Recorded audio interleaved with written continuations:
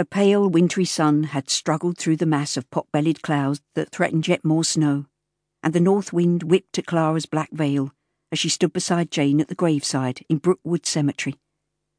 They were the only mourners present, and had travelled on the Necropolis Railway from Waterloo Bridge Station to give Miss Silver a proper send-off. The oak coffin with shiny brass handles had been lowered into the frozen heart of the hard earth, and the vicar had intoned the words of the interment. He acknowledged Clara with a nod, and strode off with unseemly haste to the relative warmth of the chapel.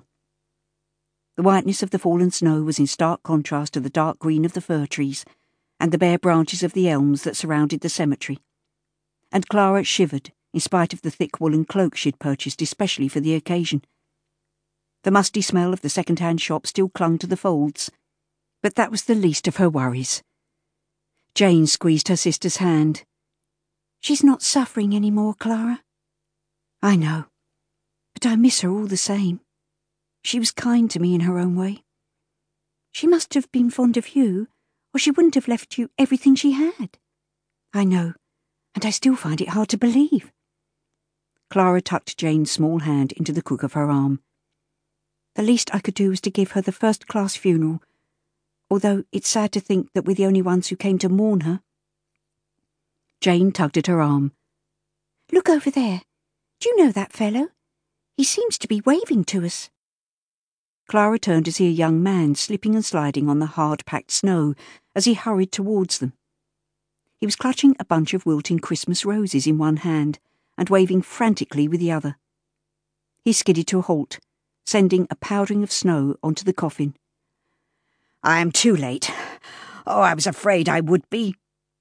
He hesitated, peering at Clara over the top of his steel-rimmed spectacles. "I say, I'm dash sorry to intrude. I'm not even sure if I've got the right funeral." Clara eyed him curiously. His clothes were well cut, but his shirt cuffs were slightly frayed, and his black jacket was unbuttoned to reveal a scarlet and gold brocade waistcoat, which was in stark contrast to his otherwise sober appearance. "This is Miss Silver's grave. Who are you looking for, sir?" "Then I am in the right place." He doffed his top hat, revealing a wild mop of auburn curls, tinted with chestnut in the feeble rays of the sun. "I'm her nephew, Nathaniel Silver. How do you do?" "How do you do?" Clara replied automatically. "I'm sorry, sir. I didn't know Miss Silver had any living relatives. I really would have—" He held up his hand, cutting her short. "A family feud, ma'am. Aunt Rebecca and my late mother fell out long ago. A bitter quarrel over a gentleman, so I believe. I haven't seen my aunt since I was a child, but I read the announcement of her demise in the Times, and I don't know quite why, but I felt I had to come here today." "He's after the shop," Jane whispered. "Don't speak to him, Clara." Nathaniel blinked and took a step backwards. "I don't know what you're talking about, Miss I didn't catch your name." "That's because I didn't tell you," Jane said sharply.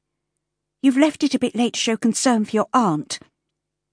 Clara was quick to see the look of embarrassment cross Nathaniel's mobile features, followed by one of shame. "It's none of our business, Jane." She held her hand out to him. "I'm Clara Carter, and this is my sister, Jane. I used to work in Miss Silver's drapery in Drury Lane." Nathaniel grasped her hand and shook it. "I didn't know she had a shop. No one spoke of her at home." "It's very cold," Clara said, glancing anxiously at Jane, whose pinched features were turning blue. "We have to catch the train back to London." "There's little point remaining here now." Nathaniel dropped the drooping flowers onto the coffin. "I'm sorry, Aunt Rebecca. I should have tried to find you after Mamma died."